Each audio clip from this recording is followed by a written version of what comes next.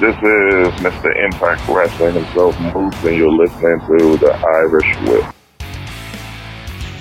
Hookers and Coke? Hookers and Coke, man. You're the only pro wrestler I know that wants to do this shit in the morning. Yeti, you're a f***ing moron. Put it this way, I think Sami Callihan might as well just change his name to Invader I 1. want to know why. Like, he can dodge any question. Like, I'll tell anyone that. You can tell me but I'm going to ask specific questions. Promotional consideration paid for by the following. WrestlingNewsSource.com. All the rest of you yahoos who are out there dilly-dillying you little wankers, we're actually receiving real wrestling news. This is Brett screwed Brett. Who are you to doubt El Dandy? Because this guy's a serious professional. Brett screwed Brett. Hold 2! Arm bar! Hey, get a nice shot of the brand new Mr. and Mrs. Hunter Hearst Helmsley. I hate you. I hate you. I hate your hat. I hate your t-shirts. I hate your wristbands. I hate your shoes. I hate your music. I hate the C Nation. I hate everything that you stand for. Sodas rule. Yeah, they do. What's up, TIW Mafia? JP, I'm running solo this week. None of this hot shit we were doing last week. I'm just going to come out. We're going to talk about some wrestling. I actually watched some the past couple of weeks. And we're going to talk about the world and the shit that's going on right now. Fucking Covid19, the coronavirus. How I think it's going to affect WrestleMania. I was going to try to do a little debate today on this with Josh, but he's got some issues going on and he can't be here, so you'll only get to hear my opinion, the correct opinion. And we'll get into that later on. Now, I saw some people online taking a crap on the pay-per-view, the Elimination Chamber, and I gotta say, like, I actually thought it was a really good match. I thought the women told a great story in there. Set up the WrestleMania match that I think everybody knew was going to happen. We also saw the tag team match where, if you want to see, I mean, they did some crazy shit, the high-flying stuff. Then you had the men's match that was just it was a really good match. And it was a good overall thing. It was one of those shows where you got a little bit of everything, and I don't know how people aren't happy with that. You literally had a little bit of everything. So maybe you didn't like a match. That's fine. That's normal. Every show should have something for everybody. So, you'll have your high flyer. You'll have your heavyweights. You'll have your women. You'll have, just a little bit of several different styles. If a show only has one style, I mean, you're not going to walk into a ice cream place that only serves chocolate ice cream, because chocolate might be your favorite, but guess what? On any given day, you might not want chocolate. You might want to get, vanilla or cookie dough or any other flavor. So, there's that. So, people just got to learn to kind of bear with shit a little and just be a little more considerate and not just crap on the product. I mean, if you're crapping on the product, why are you watching? I did not catch AEW this week. I did, however, watch SmackDown in the empty arena at Full Sail University. They moved it from Detroit to there because of the coronavirus. I believe Monday Night Raw is going to be from there as well. It's different watching it with no audience. In my opinion, they all did a really good job because as different as it is watching it with no audience, I'm sure it's even harder performing with zero audience because you don't have anything to play off. You don't have the audience members to boo or to cheer or to just pop as you come out, any of that. And they kind of rely on that, and that becomes a part of the performance. So I think those guys all did a really good job. I really thought the Cena in the Bray Wyatt segment that closed it out was great. The one problem being no audience. So Cena in his promo came off like a heel. And Bray in his promo came off like a baby. If they have to do that again, I think by the time they get Cena back in front of a crowd, he might be a heel. And, I mean, people, I don't want to say they, because I don't think the WWE ever intends to turn Cena heel. But people online have been asking for that for years. And I think they might get it by accident. Is it a good thing? I don't know, to be honest, because he sells so much damn merchandise, and they need someone that's going to push the product, push the merchandise. Like I think he's granted the most wishes ever for the Make-A-Wish Foundation. So, I hope they can get them in front of a live audience soon. But doing Raw the same way, I don't see too much of an issue. I actually loved that the way Miz and Morrison did their promo. They kind of did like a very indie promo, playing to the quote unquote crowd, as far as, you know, we can't believe this is happening here in Orlando, blah, blah, blah. When there's no crowd to react to it. It was, to me, that made it a little funny. And, but kept them bad guys, kept us hating them. And now, this is going to be kind of a quick episode, probably about a half hour today, guys. So just bear with me. We're going to be doing, we got some big stuff coming. I know we have the new Defy champ coming on in the next couple of weeks. I've reached out to some of the biggest stars in the world. Again, you know, we have just a lot of things coming up, and I think around WrestleMania, so as we start to close out March, which is coming up right around the corner, I think we'll be able to reach out to some more people and get a few things coming. I know we will have, it won't be me or Josh or Joe, it'll be another representative, a friend of the show, if you will. We'll be down in Atlanta, and I do believe we'll have access at the Impact tapings. So we may have some stuff there from one of our correspondents. And it's just going to be cool. Now, I want to say big shout out to WrestlingNewsSource.com. They've stood by us since day one. Ben over there runs a great show. And actually in my Facebook memories popped up a hashtag when I started out, or when me and Josh and Joe were starting this back up again, and it was hashtag WNS, we never stopped.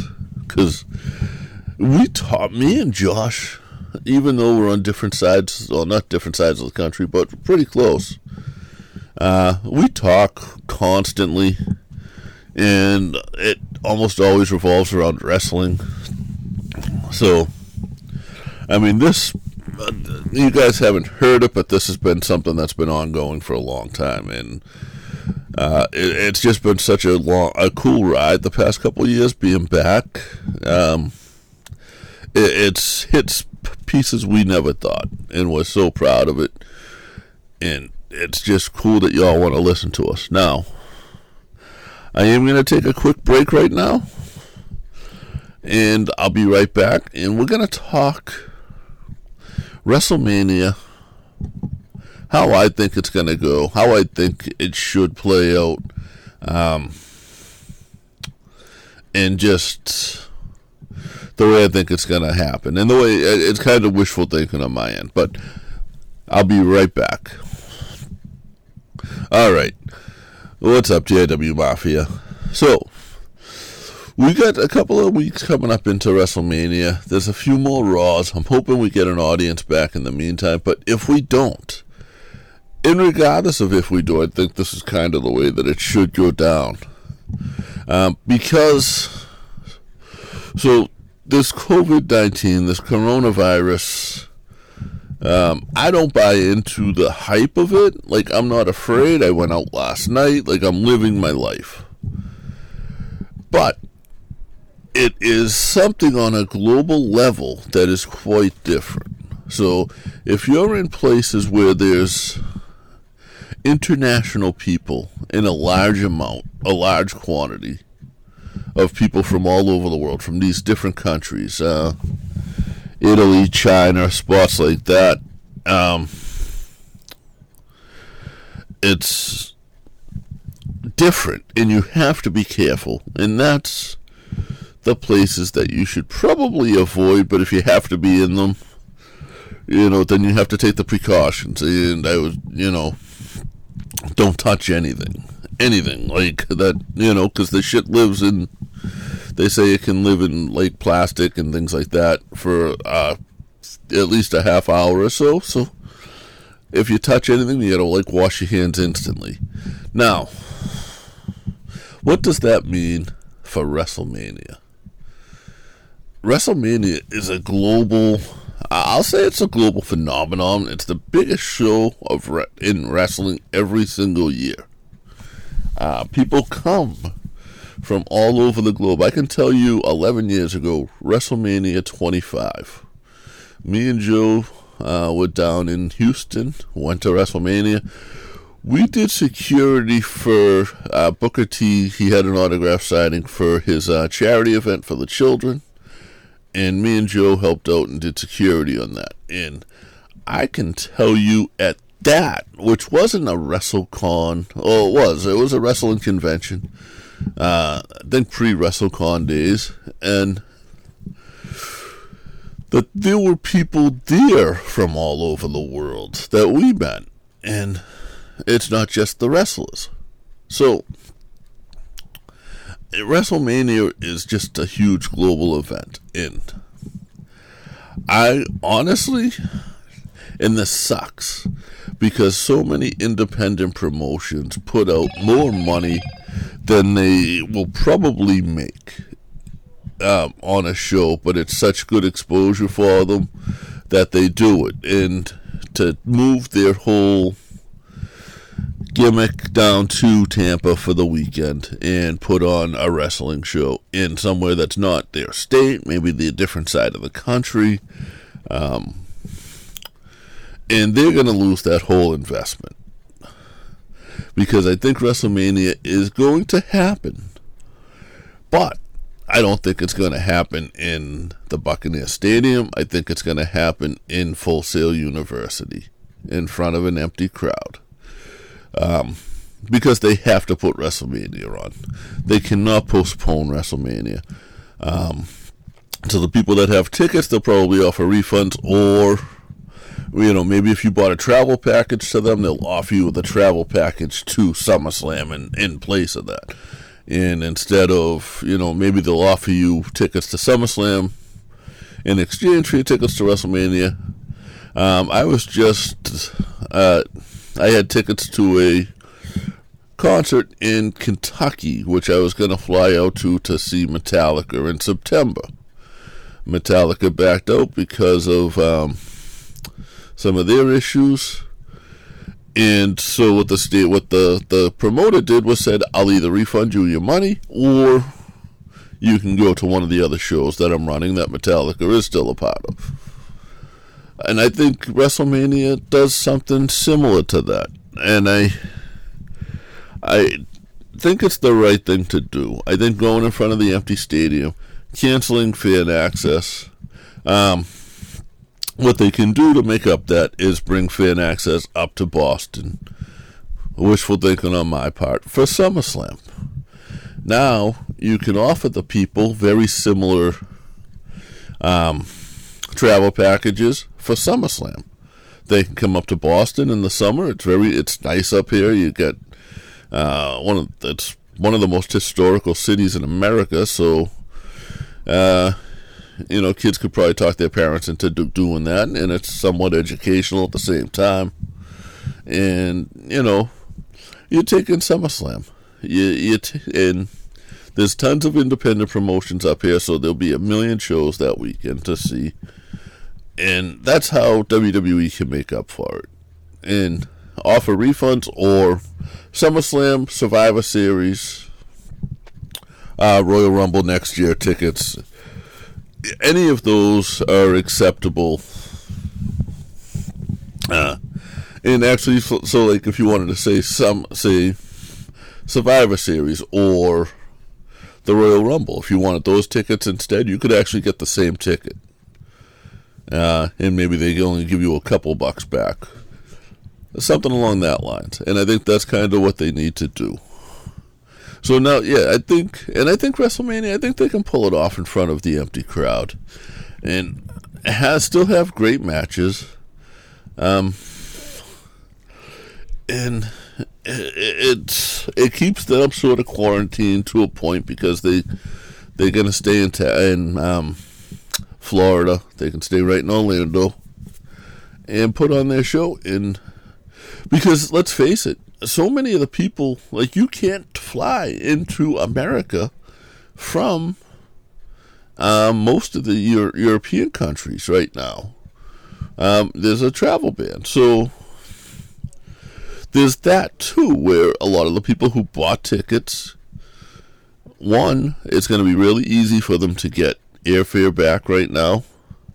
The airlines are giving credit back for travel because people aren't traveling because of this, and a lot of the people just can't get here. So it's sort of a win-win for them to do it in front of in the empty stadium. Everybody can watch it on WWE Network. And I mean, what better way to get people to pay that $9.99 than to have it literally be the only way to watch WrestleMania? So now you get subscribers. It's really a win-win. And I think that's the way it's going to go. This coronavirus is crazy. And it's just, they have to be careful with it. And like I said, I don't believe the hype of the coronavirus, but where it's international, there's just a lot of things that can go wrong. And the WWE doesn't want to take those chances. So that's that. And I'm looking forward to the next couple of weeks. Like I said, we got some people coming on from Defy, who we've worked with for a long time. And, we just had Shaft on the other day with Yeti.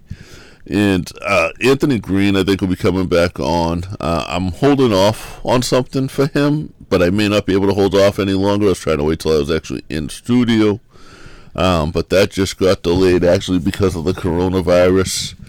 So we'll get Anthony on. He just got back from a tour of Germany with WXW and I believe England. And so I want to hear about that because it's not his first international trip, but it's his first huge international trip. Like, WXW is a big company. And as always, just so proud of that kid. And it's just been, it's cool for him. It's been insane to watch his career grow and to see how he does. And just so proud of him. And that's it.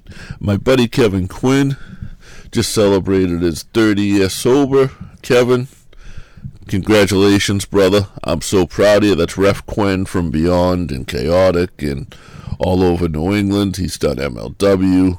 Another guy that I've seen literally since he was a fan in the audience, even though he's an old man, and just so proud of him. And I told him I wish I could share a beer with him, but one day we'll have to sit down and have a coffee. Kevin's just always been a good dude to me and always been a friend. And as always, Kevin, I'm proud of you, and you're doing such a good job on the independents. You're everywhere, and there's a reason for that, because you're one of the best referees out there. You're right up there with some of the guys that I know you look up to, and I know who they are. So Kevin, keep up. AG, keep doing your thing. TIW Mafia, I'm sorry for the short week. Some personal issues this week, some stuff going on. But thank you guys. Thank you for being loyal. Thank you for shooting our numbers way the fuck up again. We're on the rise again, and that it's so cool to see our numbers go up, and so cool to finally be recognized for some stuff. Like I said, the things that are coming up, like having a studio that I can have guests come into. Me and Josh will be able to go live and take your calls live on the air, so you'll be on the Irish Whip if you want to be. Stuff like that is just coming up, and it's right around the corner from where we're at right now. So thank you guys. You know what I'm going to do is I'm going to plug in a little a classic right behind this. I think I'm going to put on original Sinn and Outback Jack. Two guys that you don't hear from so much anymore. Kizarney, a.k.a. Original Sinn, and Outback Jack will be coming right after this. Thank you, guys.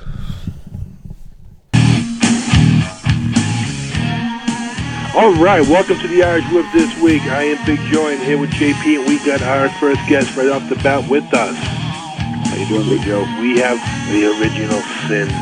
What up? How are you, buddy? You doing all right? I'm doing all right. I just worked out. Just had me a big shake, so I'm going to try not to make any disgusting noises on while I'm here with you. Hey, dude, we're not censored. Come on, let it go.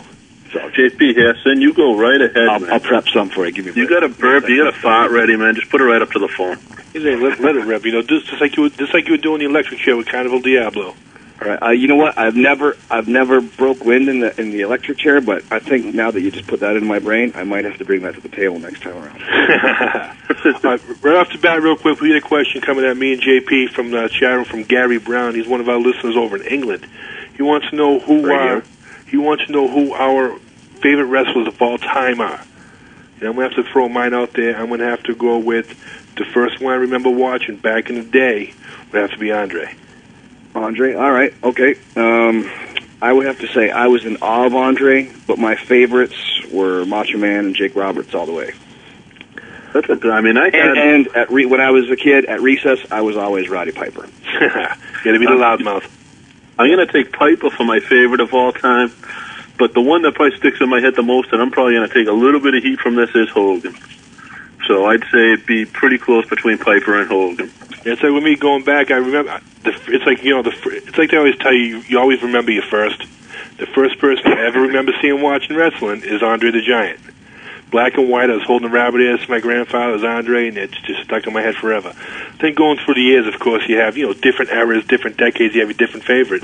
But at that time, it was Andre who sticks in my mind. When I was a kid, I got to see Andre live in my hometown of Toronto. It was at the big event where Steamboat and Jake worked, and they had the little dragon and the snake and what have you, and the machines and Paul Orndorff and whatnot. And I mean, there was an unprecedented amount of people, and you could look around like, where's Waldo, and you could find Andre every time. I mean, he just stuck out.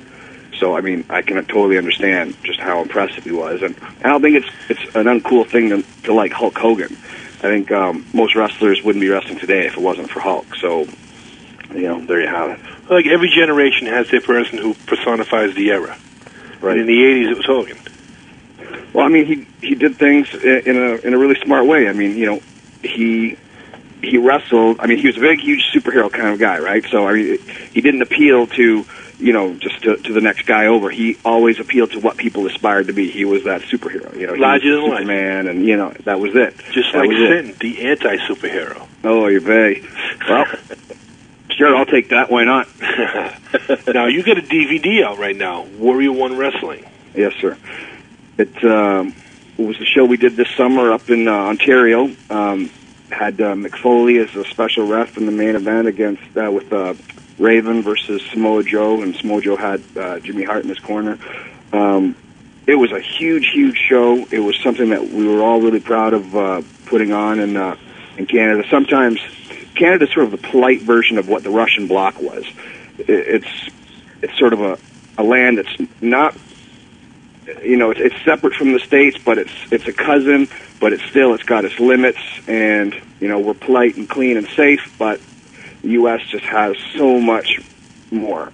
The U.S. is just that land of opportunity, and sometimes wrestlers as skilled or what have you as they can be, Canadian, U.S., British, Japanese, whatever, sometimes just with the, with laws and whatnot and, visas and what have you, it makes, I guess, any non-American wrestler, stuck in a sticky situation right off the get-go. So we want to do a show that would really put over Canadian talent and in turn, just be a good show that anybody on the planet could see. I mean, people came to watch that show from Italy, from Turkey, from Australia.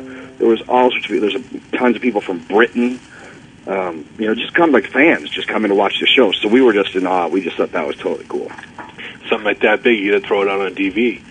Well, I mean, what we wanted to do was, and when I say we, I mean myself, Scott Moore, Rob Flago, who runs Squared Circle in Toronto, a handful of us that really put our brains together. We wanted to do a show that was basically an independent WrestleMania. We wanted to have the best of the best. We wanted to have skilled guys, names, non-names, just the best guys we could have, the most hardworking guys we knew, and that's what we did. And we basically threw a party. That's what it was, really. I invited all the guys that I really respected or do respect, and we had a blast. It was a really fun show. I mean, I'm looking at your MySpace, which people can get to from going to the original Sin. That's the original Sin with 2Ns.com, and that'll link it up to your MySpace account where you have the banner up there for the Warrior One Wrestling. There's not a name up there that I don't know. I mean, you're saying it's a lot of independent guys, but these independent guys are the top of the independents. Well, I mean, independent is really just saying non-WWE, but I mean, a lot of those guys were former WWE, former WCW, New Japan, CMLL, ROH, TNA. There was a smorgasbord of dudes on that show, and they all really worked hard. And I thought it turned out to be a really great show, and I was really proud. Yeah, you said being an independent, all that is without contract. Basically, independent is just kind of the word independent just sounds low budge. I think. I mean, free agent is a much nicer way, I think, to say it, because that's what we are. I mean, we get paid to go all over the world and entertain where we're getting paid to entertain. And, guys, some of these guys are so savvy, they've been to just about every country you can think of. So, I mean, they've all got skills, and they've got worldly skills. They're not, they're not guys that just, were hired and then trained. These were guys that busted their asses and went here, there, and wherever, to get acclaim, experience, TV time, everything, building up fan base, everything. That's what it takes, and I mean, they put in the legwork, and now it's paying off when they're getting put on all these major shows. That's right. It's like last week we had Petey Williams on, who was part of the show. Yeah, we were actually in the ring together. Petey and Bobby Roode against myself and Helvis, who was basically he was the newest member of the new church at the time. And basically from that show on is where we officially branched out to be the tag team Beast of Burden. He's a really great guy. He was trained by Al Snow and D'Lo Brown. When I was first breaking in, he was one of the guys that was really instrumental in helping me out and showing me the ropes and what have you. And we actually tagged here, there, and wherever, just sporadically and coincidentally, long before Slash and I ever tagged. And it's funny, we've never had a three-way tag. We've never done any six-man stuff. The closest we ever came was we all got drunk at Slash's house one night and passed out on his couch, and that's as close to getting Slash in and Helvis in the ring at the same time. But knock on wood, and we'll see what's up in the future. I think that could happen. That would be a nice match. See you three going against Team Canada. I think Sin, Slash, and Elvis, I think that would basically be a demolition for the new era. And I definitely think we would kick Team Canada's ass. Do you think they can handle think the ring can handle that much demonic power? I'll make sure to fireproof the ring before we let our infernal. Make sure your Scotch guys get all the blood out too. Yeah, we're going to have to add hell to the World Cup. What's actually that? Speaking? What's that? We're going to have to add hell to the World Cup tournament.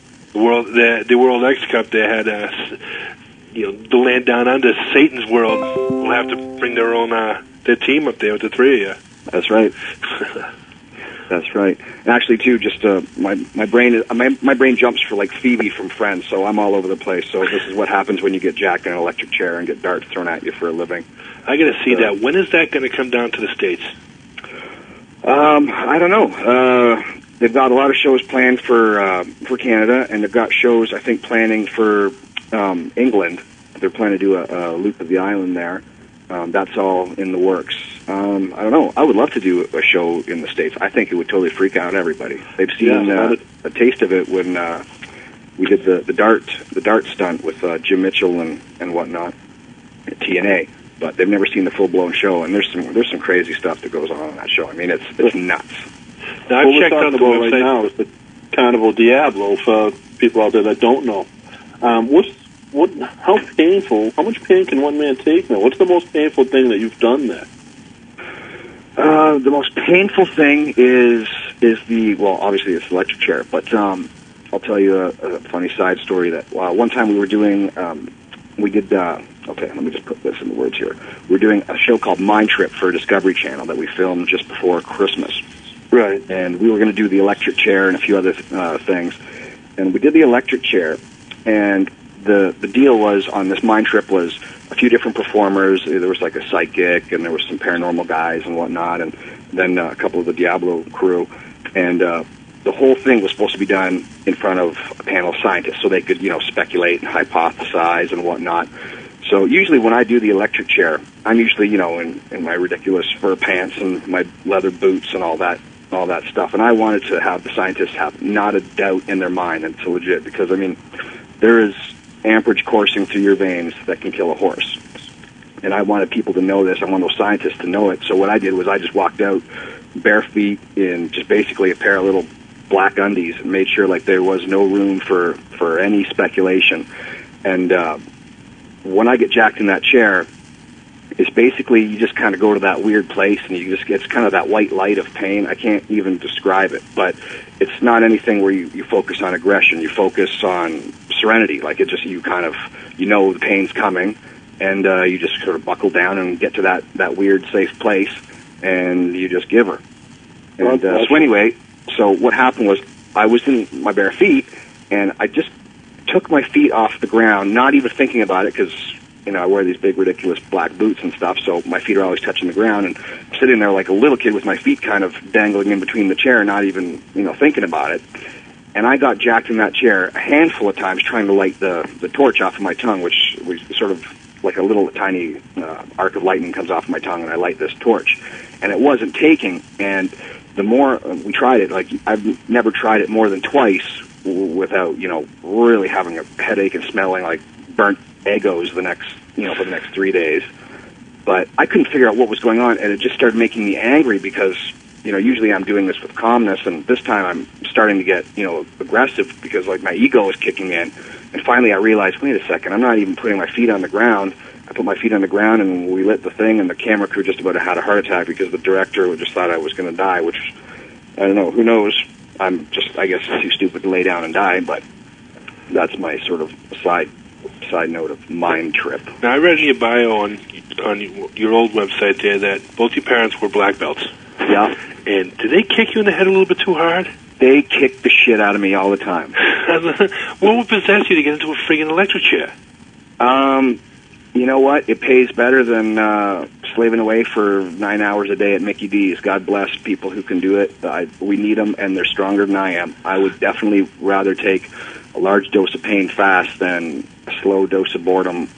To me, it's like prison. I would go insane. Those people are way stronger than I am. Real people in the real world, definitely stronger than me or any other wrestler. I guarantee. That's just some crazy shit. Yeah. Yes. Sitting there willingly. Well, I mean, it's kind of fun in some disgustingly sick kind of way because, I mean, it's the same thing as being in the wrestling ring. You're getting, a whole auditorium of people booing you or yelling for your blood or whatnot. It's a kind of a fun rush. Oh, it's like the adrenaline gets pumping whether they cheer you or boo you, that they're focusing at you. All their energy is focused at you, and it's pumping you up, and you must feel less pain than if they weren't. it's pretty weird. I mean, it's a cool weird, but it's not normal. I don't think so. All right, I got another question for you coming in. This is coming off of our website from a person who calls himself the wrestling expert, and I'll read this whole little blurb there. Is there any chance that you return to TNA either with Slash or some other former member disciples of the new church? You kind of got to this a little bit. Or possibly get together with the Monster Abyss now that he's managed by the Sinister Minister. All right. Well, I don't have any problems with Abyss. I don't have any problems with Jim Mitchell. Jim Mitchell and I are very good friends. As far as seeing Nick Sinful and Slash back in the TNA ring, cross your fingers. Might happen, might not happen. In the wrestling world, you just don't know until you see it. I'd be cool with tagging with Abyss. I think that would make a pretty good creepy family. I definitely think AMW and I think Diamonds in the Rough and Team Canada and Naturals. I mean, they better start running if they see Slash, Sin, and Abyss together, because that's scary even to me. I mean, you got Showtime running scared now because Sting might be coming back. you got Sin and Abyss coming after him. I'd be running too. I'm gonna tip you off a little backstage stuff as far as Showtime. He likes to be called Big Earn, Big Effin' Earn. Just so every fan out there knows, that's his name. Big Effin' Earn. Big Effin' Earn, and he should be running scared of Sting because why not?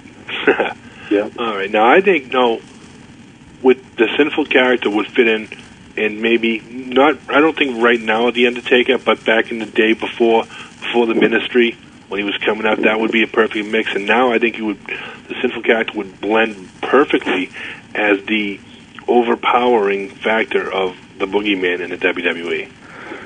Oh, don't even get me started about the Boogeyman. All right. Undertaker, he is definitely one of, he was definitely an inspiration, and he is one of my favorite wrestlers. Boogeyman, well, I don't know. I don't know. Whatever floats your boat, I guess. Well, I'm just saying, I can see, like, your character being, like, the all-powerful demon, you know what I'm saying? And then having the Boogeyman be your little lackey, your little henchman.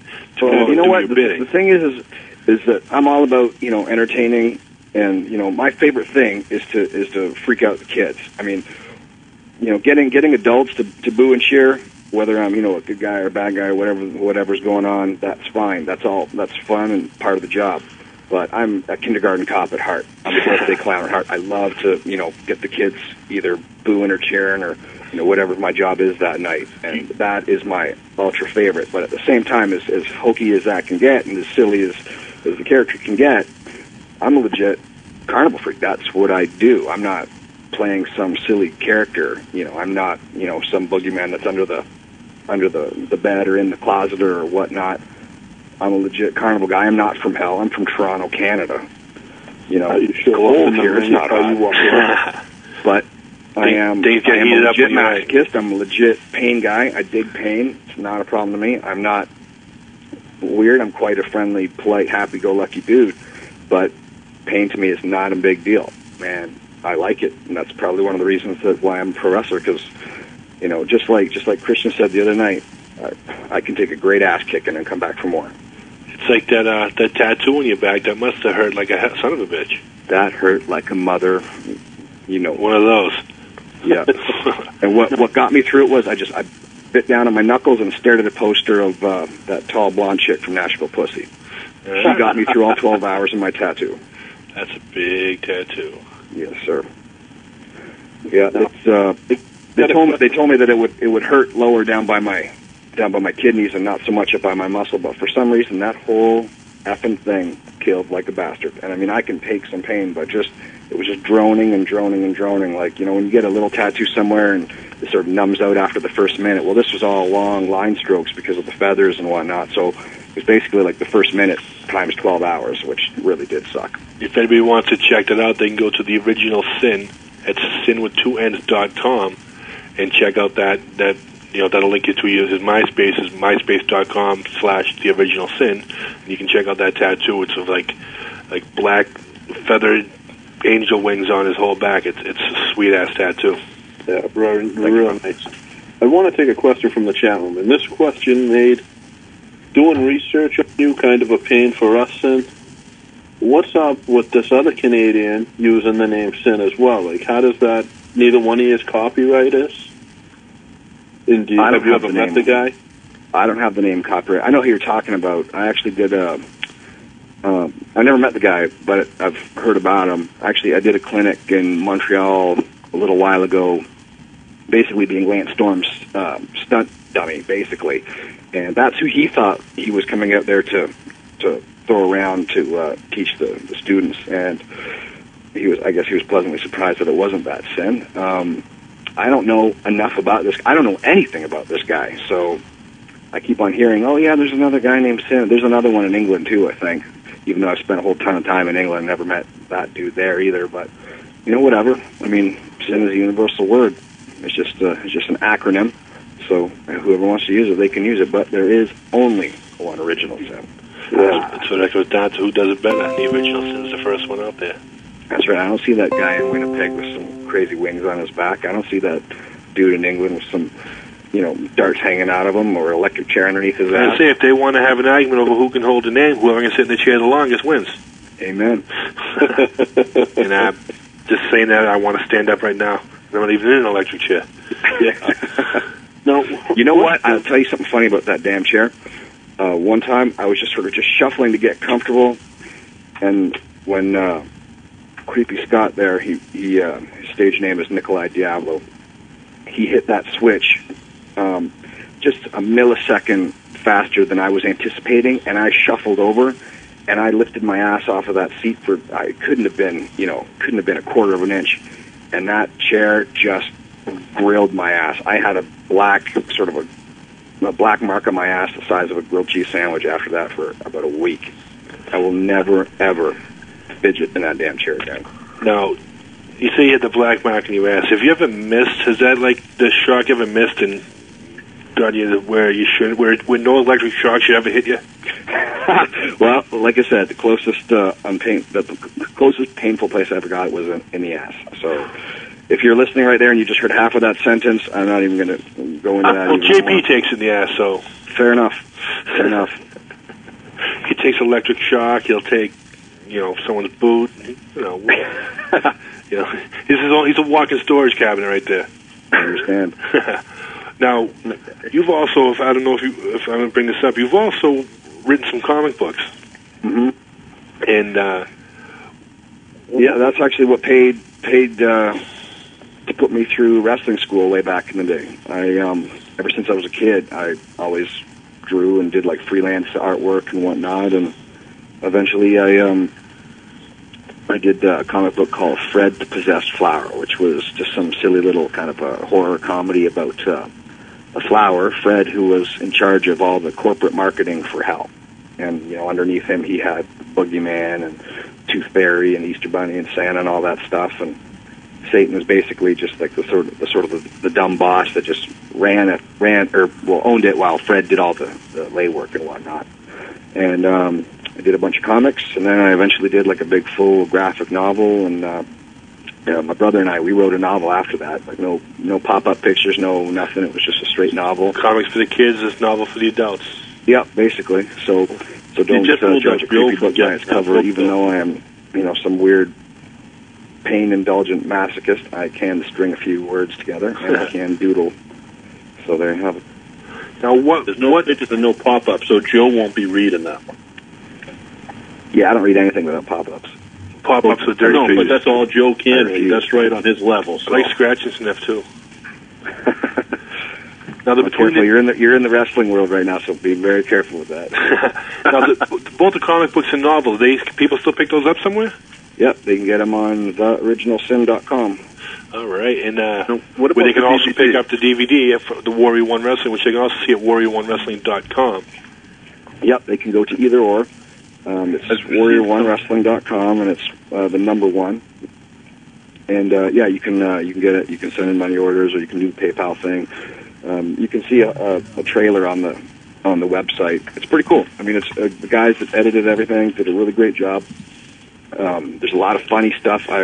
When I produced the DVD, the double DVD rather, I really wanted to make sure we went very MTV with it. Like I wanted people that weren't even wrestling fans to be entertained by that DVD. So if you're a wrestling fan, obviously you're going to enjoy the matches because they're some of the best in the world on that DVD. But I mean, you know, the commentary in between, there's some. I sort of wanted to piece it together like the old school Coliseum videos where you'd have, you know, like Sean Mooney and Johnny V throwing to the next match and whatnot, and sort of adding in some little comedy shtick and some personality in between everything. And our host was JT Playa, who is he was a promoter in Ontario and Niagara Falls for Neo Spirit back in the day, and now he is a freelance wrestler, and he's basically sort of the second coming of Sweet Daddy Siki with a whole level of Richard Pryor to him. So he's as funny as you can imagine. And him and Jennifer Blake, who is this cute little blonde girl who totally looks lost next to Player, but it's funny as heck. And they announce every match, and it's really good. And there's there's bloopers and outtakes and all sorts of stuff that the fans can see, like all the backstage stuff. It's really good. It's done very well. I'm looking at the banner now, and you say Kamala goes bowling. That's something I want to see, wrestling fan or not. I want to see Kamala bowling.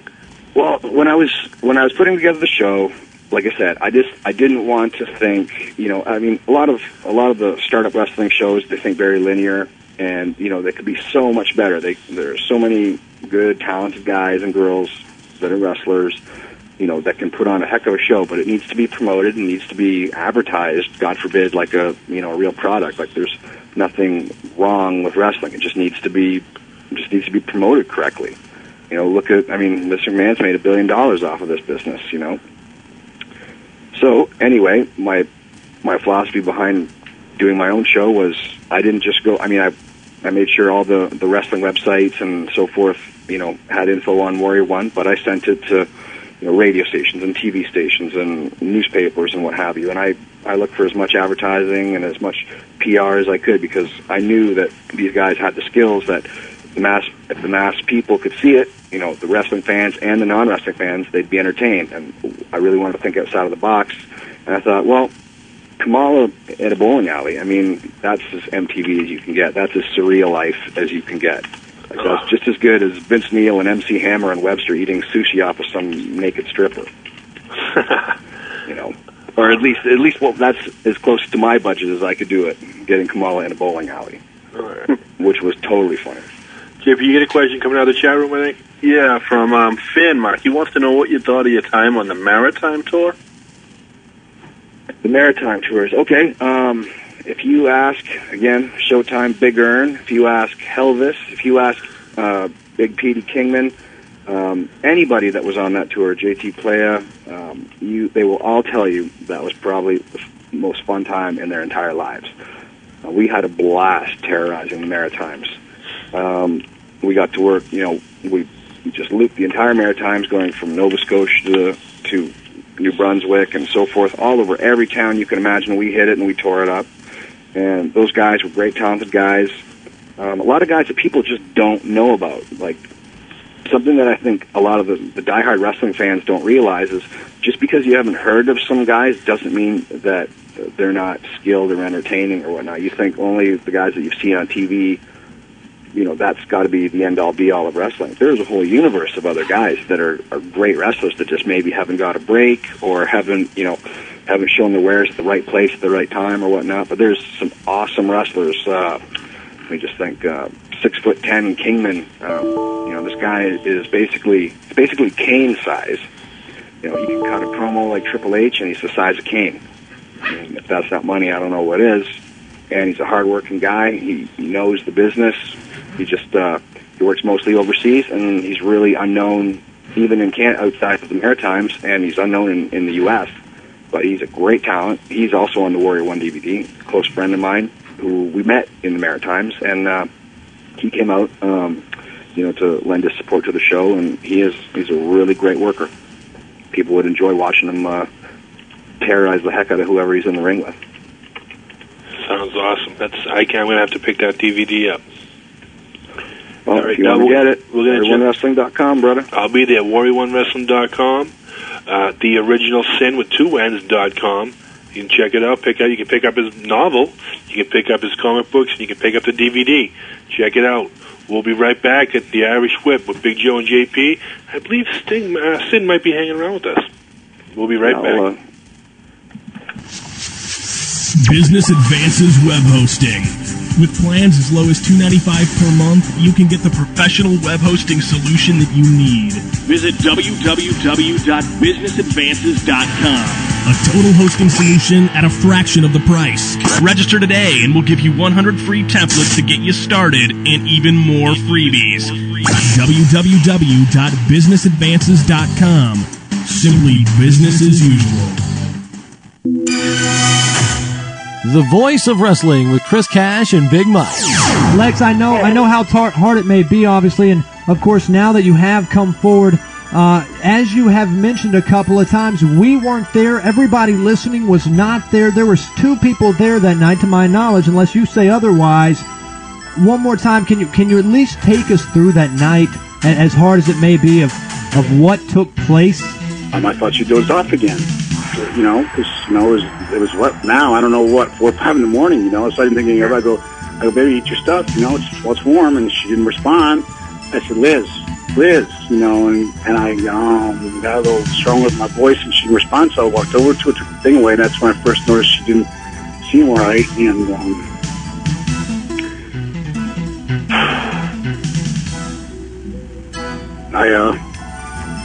sorry. The voice of wrestling with Chris Cash and Big Mike, live every Monday from 7 to 9 Eastern, leading into Raw.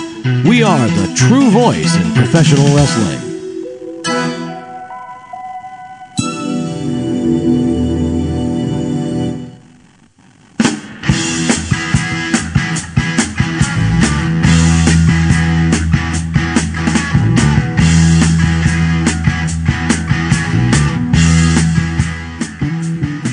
All right, we're back. This is JP. I'm here with Big Joe. We still got Sinn sitting in with us, and we have another guest coming on. We've got Outback Jack. Outback Jack, he was the man when I was a kid. He still is. Still is. Damn good. Oh, chaps, you've caught me at a little bit of a loss. I'm not terribly prepared for this conversation. What were you getting your number off of Tim Bale? He had said he was going to set this up for us tonight. Wow. Now you must have forgot to tell me. I apologize for that. If you're not free, if you want to drop off, we completely understand. It may be better to do tomorrow night if that's suitable to you. Shoot.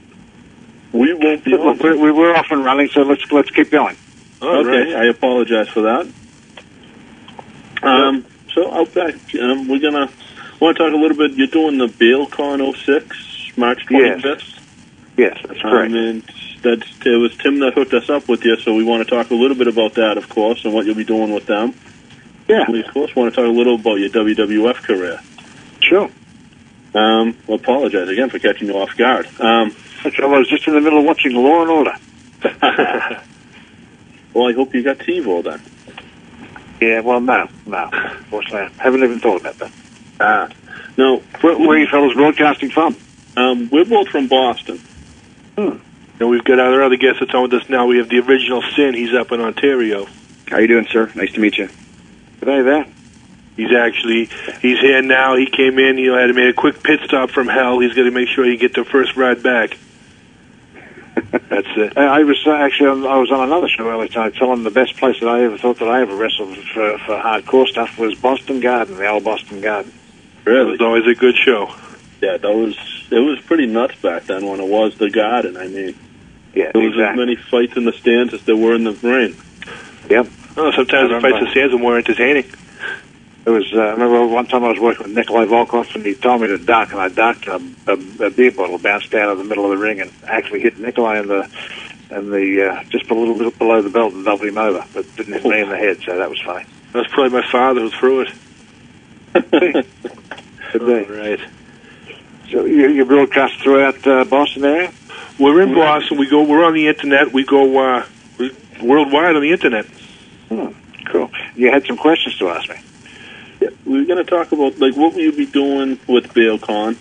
Is it signing autographs, that type of thing? Yeah, that's all. I'm too old and out of shape to get in the ring. Now, when you were in the ring, how'd you get your start there? Oh, I just happened to be in the right place at the right time. In Australia, in a pub in Humpty Doo, Northern Territory, and the WWF was doing a world tour, and they were in Australia, and we happened to meet up one morning on a Saturday. We were going to wrestle in Darwin, and they walked into the pub while we were all having beers, and it was like watching fellas come to life off the satellite television. That's where we used to watch them, you know. Oh, wow. I've been down to Australia. I was down there when I was in the service, and Australians are legendary drinkers. Now, Andre the Giant was a legendary drinker. Where would you compare to him? Andre used to drink wine. I used to drink beer.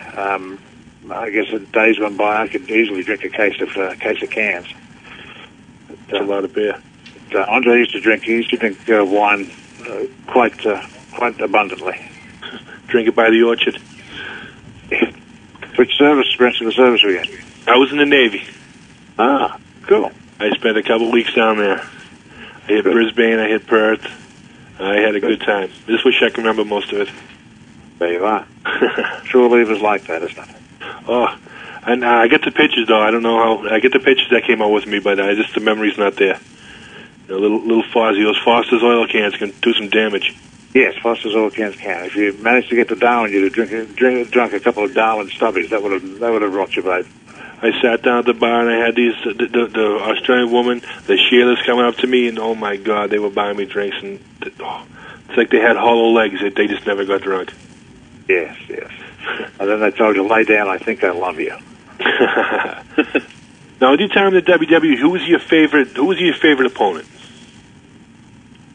Who did I work against? Well, I really enjoyed working against King Kong Bundy. He was sizable, and you know, he knew his stuff. He was good to work with. Never missed a spot. Timing was perfect. But he still, I've seen some tapes of him over the past, recent years, and he still doesn't seem to miss any of the spots or anything. So, he's a consummate professional, without a doubt. Looking at in Australia, how did you wind up over here? I was working on a cattle station. They came into the pub, and okay, so that's how it all happened. And they invited me over after I took them out to a cattle station, and the cattle station I was working on, Arnold Scolan was an agent that was with the fellas. I guess Hillbilly Jim and Junkyard Dog and the Hammer Valentine and Brutus the Barber Beefcake came into the pub and wanted to see what a real life Australian Outback pub was like. So, and you showed them the ropes. Yeah. I'm looking at your bio and Obsessed with Wrestling. It shows here that you had a match with Rick Rude, and that's true. In December of '87, and he made you submit. Isn't that that was the Australian way? If I remember that right, he threw me over his shoulder in that crucifix, is it?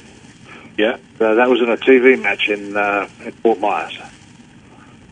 Yeah, that was a time. I wasn't real impressed with that, but hey, sometimes you got to do what you got to do. Yeah. Exactly. I mean, it had to be something moving from Australia, coming over here and just becoming a pro wrestler, being, wrestling in front of Madison Square Garden, the Boston Garden. That had it was a lifestyle change. That is for sure. Big culture shock. Yep, completely. What have you done after your wrestling career? Like, did you still after your WWF career? Did you stay in wrestling? No. I stopped wrestling in about 1990, and I went into the financial markets. I worked in Lehman Brothers in Boston for a bunch of years. Oh wow! Right here, huh? Yeah, right there. Yeah. Now, I got a question coming in from our chat room for you, Outback. It's coming from Professor VNS. His question is, where and when did you wrestle your first match? The first match I wrestled in North America. I wrestled in Canada a little bit, of course, because I got to the United States. I was sent over to Calgary, where I was trained by Les Thornton, a man of 1,000 holes, and I traveled around on the Stu Hart's territory out there through Calgary, Manitoba, Toronto, all of Canada.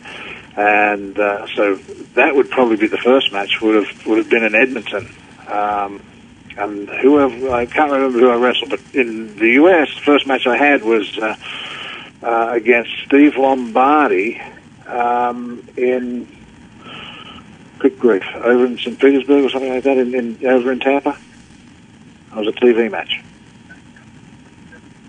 And of course I won. Now, like, you had a fairly short tenure in the WWE, but that short tenure transcended into a 20-year career. Basically, yeah. Yeah, I was with them for on and off about 4 years. Yeah. Now, what would you prefer? Taking a splash by Bundy, or working a cattle ranch again? I'd prefer to own the cattle ranch. But taking a splash from Bundy, that was about as tough as taking an elbow from flying elbow from what's his name?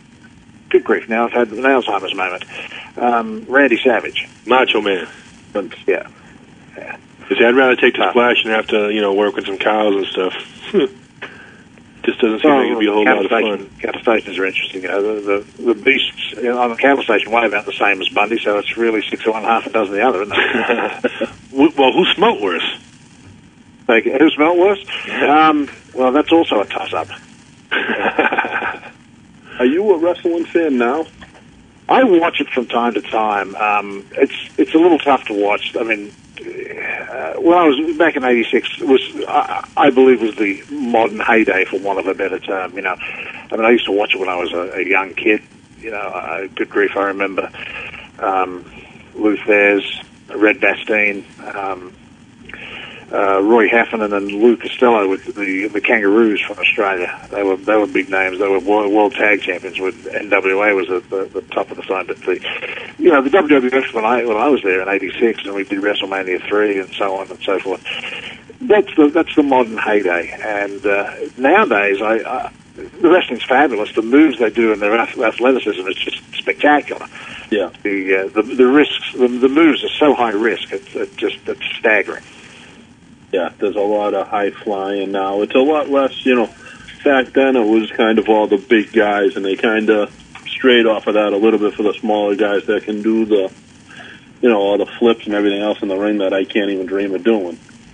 Well, look, some fellas could do it. Like Tom McGee was a chap that came in for a little while. He could do a backflip off his just standing barefoot. I mean, he was incredible, but... I guess altogether the other thing was fairly clear back then was the villains and the heroes were fairly defined and easy. There was an easy line drawn in the sand of who was who, and it's very tough to see who's got an agenda and who doesn't now. We get a couple of questions coming in for you from the chat room again. This one's coming from Gary Brown. He's over in England. He wants to know, what do you consider to be your greatest match and or opponent? Greatest match? Personal favorites, I had a match one time with the Mighty Hercules. And we were in Hershey, Pennsylvania, and we had to get 45 minutes. That was just an absolute rip snorter of a match. It was unbelievable. A long match, even for today's. That one is one of my favorites. Is probably the top of the matches, and then of course, there are a couple of Royal Rumbles on telly that I had that I enjoyed. But that one would be actually another one I had that I really enjoyed was at the good grief over in the Meadowlands with the King Harley race. I did 25 minutes with Harley Race. That was because he was an all-time legend, and that was just brilliant in my mind. Another question coming in real quick for you is from Woody. He's over in Ireland, and he wants to know, can you still go in the ring? And part two is, when was your last match, and who was it with? My last match was with Greg the Hammer Valentine, and that was in Orlando, Florida, I believe around 1990. And I haven't been in the ring for 16 years. Any aspects of possibly signing one of the WWE Legends contracts and getting back in the ring, making some appearances for them? No, I don't believe that Vince and I are the best of friends anymore. Uh-oh. You want to elaborate a little bit, or? No. Okay. Got a question coming in now from the chat room from Professor VNS. Did you get a chance to engage in any high-profile feuds? And if you did, who was it with? Yeah, I did have a fairly high-profile feud with Killer Khan for a long time, and that was mainly to set up Hulk for WrestleMania 4. That was a good thing. I mean, although Killer Khan was as dumb as a box of rocks and weighed about as much too. He and I and Fuji went round and round for quite a long time. Did you get hit with the mist? Yeah, I did, actually. I did. And the stupid bugger, he bloody, let's see, this was in Landover, Maryland. He was supposed to get out of the way as I was coming back. I was off the top rope, and he rolled underneath me, and I hit my head on his knee, the back of my head on his knee, and I detached the retina, 280-degree retinal tear in my right eye. So that my right eye is pretty much cactus now. Yeah, that sounds painful. A bit of a headache at the time, but it wasn't until later on when somebody shot a flashlight in there that I realized that I was in a spot of bother. And the fact that I can't see out of it now also is a bit of a clue. Oh, wow. Yeah, that's, that mist, like, people don't realize when they're doing that, you're putting something in someone else's eye no matter what it is, so. Well, sure. Repercussions, No. I want to just go back to I want to make sure we plug the Bail Con. Absolutely. At the Holiday Inn, 1800 Belmont Ave in Baltimore, Maryland, from 11 a.m. to 7 p.m. And I'll be there from 11 till 7, pending, of course, toilet breaks. There's some other names there that are humongous. I mean, yourself, of course, Captain Lou Albano, New Jack, Kamala, the Valiant Miller. So, I mean, to anyone in the Baltimore area, man, it's $10 admission. You'd be nuts not to check this out if you're a wrestling fan or absolutely the film stars as well. So, for sure. Just a fan of nostalgia in itself, and anybody of a legend status in any type of field, that's where you want to go. Well, look, it's one thing to sit back and admire what a person that's been your fan for yonks, and if you can meet the cover charge and come in for $10 and sit down and have a chat and answer and ask questions of your longtime heroes, then why not do it? Right. It's a great opportunity. You get up and close. It's not like you're watching them on TV or standing behind the barrier. You get right up there, shake hands and get your picture signed. Yep. That's something people bring their kids to see. This is the guy I grew up watching. Yep. It's like a rite of passing. I remember my father bringing me to places like that around here up in Boston when somebody would come up here for an appearance. They'd bring me and say, "Oh, this is who I being a kid, I don't want to go see him. I don't know who he is, but when he tells you, this is who I grew up watching. This is who I used to look up. I was a fan of his when I was your age, and that's what that's what's going to make your legacy live on and on." Absolutely, it makes perfect sense, and it's almost as silly as it seems to run a baseball analogy. It's like a dad taking his son to a baseball match for the first time, baseball game for the first time, and going into Fenway Park, and knowing that I watched Carl Yastrzemski run the bases and all the others. Do you do a lot of these, like the autograph signings? This is the very, very first one. Wow. Very, very first one. So, again, make sure you get to the Holiday Inn, everybody, because this is my first one, and if it's quite successful, maybe you'll get another. So you might get just a one-time exclusive autograph from Outback Jack and all the other chaps there. I think Bundy's going to be there. Jimmy and Johnny Valiant are going to be there, and as you said, Kamala. It's going to be quite the collection. Who's who of wrestling legends? The person who put me in touch with Tim was Brad, who runs ObsessedWithWrestling.com, and he told me the only way he was giving me Tim's contact info was if we got you on the show, which, unbeknownst to you until about 20 minutes ago, we did. Oh, it's an honor having you on. I know you don't do very many interviews, if you do any at all, and I know you like to lead a private life. But this, I lead a very private life. I haven't done anything. Well, wrestling hadn't raised its ugly head to me. I did a Where Are They Now thing for the WWF magazine back in, I guess, good grief, was it June last year? I remember reading it. June or July. It was the first time it had come out. And then, lo and behold, a radio interview earlier tonight, and then this one tonight. So that's shocked to the system. If I remember correctly, I think it says you work in the stock market or something to that effect. Yeah, exotic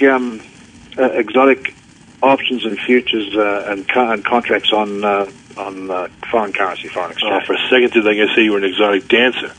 No. That'll be a fan in my garter belt. That's a fan base for a whole different. Yeah, that's something you want to talk to Freud about, not me.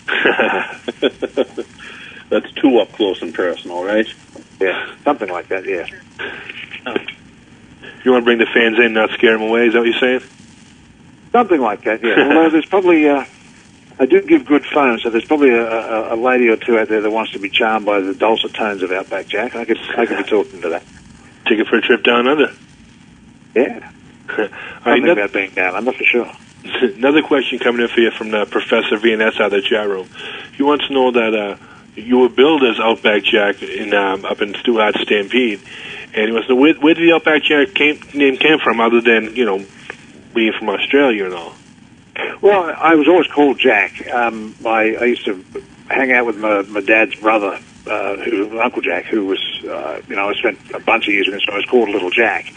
And then when they bumped into me over in the Humpty Doo pub, and Vince brought me over, he said, "We're going to call you Outback Jack." So that's the birth of Outback Jack. And how many names Vince has given people over the years? Well, he has a fertile imagination, doesn't he? Yeah, like I guess Santa said earlier, he made him $1 billion. Made him $1 million for sure. Right, what was that, JP? No, you said you don't really go back to the wrestling, but do you still get recognized in that type of thing? Oh no, not at all, mate. I'm old and grey now. I'm 48 years of age. I've got grey hair, and I wear a black patch on my. Although people occasionally, Sheila asks me about the black patch, so I can tell them a nice big lie to get into their panties. That's about it, Yeah. Now at BealCon, you'll be wearing the trademark leather vest and all that, right? No, unfortunately, the leather vest and dearly beloved Irving they've disappeared into the dust. But I do have some relics that you'll be able to recognize Outback Jack. There'll be no missing him. So you're basically saying some collector has that up on his shelf somewhere? Oh no, not at all. No, when I say Irving returned to dust, I mean he's dust. Ah, he's gone for good. Right. I'll have my leather dry as a bone on, and a nice old, very summarized Australian bush hat. The gator tooth necklace. No, the crocodile necklace. I was doing a European tour, and I went into the ring. I was wrestling Volkov and Nikolai Volkov, and Stone the Crows. If I give it to the person that carries the gear all the way back to the dressing room, and everything got back there, my hat, my vest, but the old crocodile necklace went missing.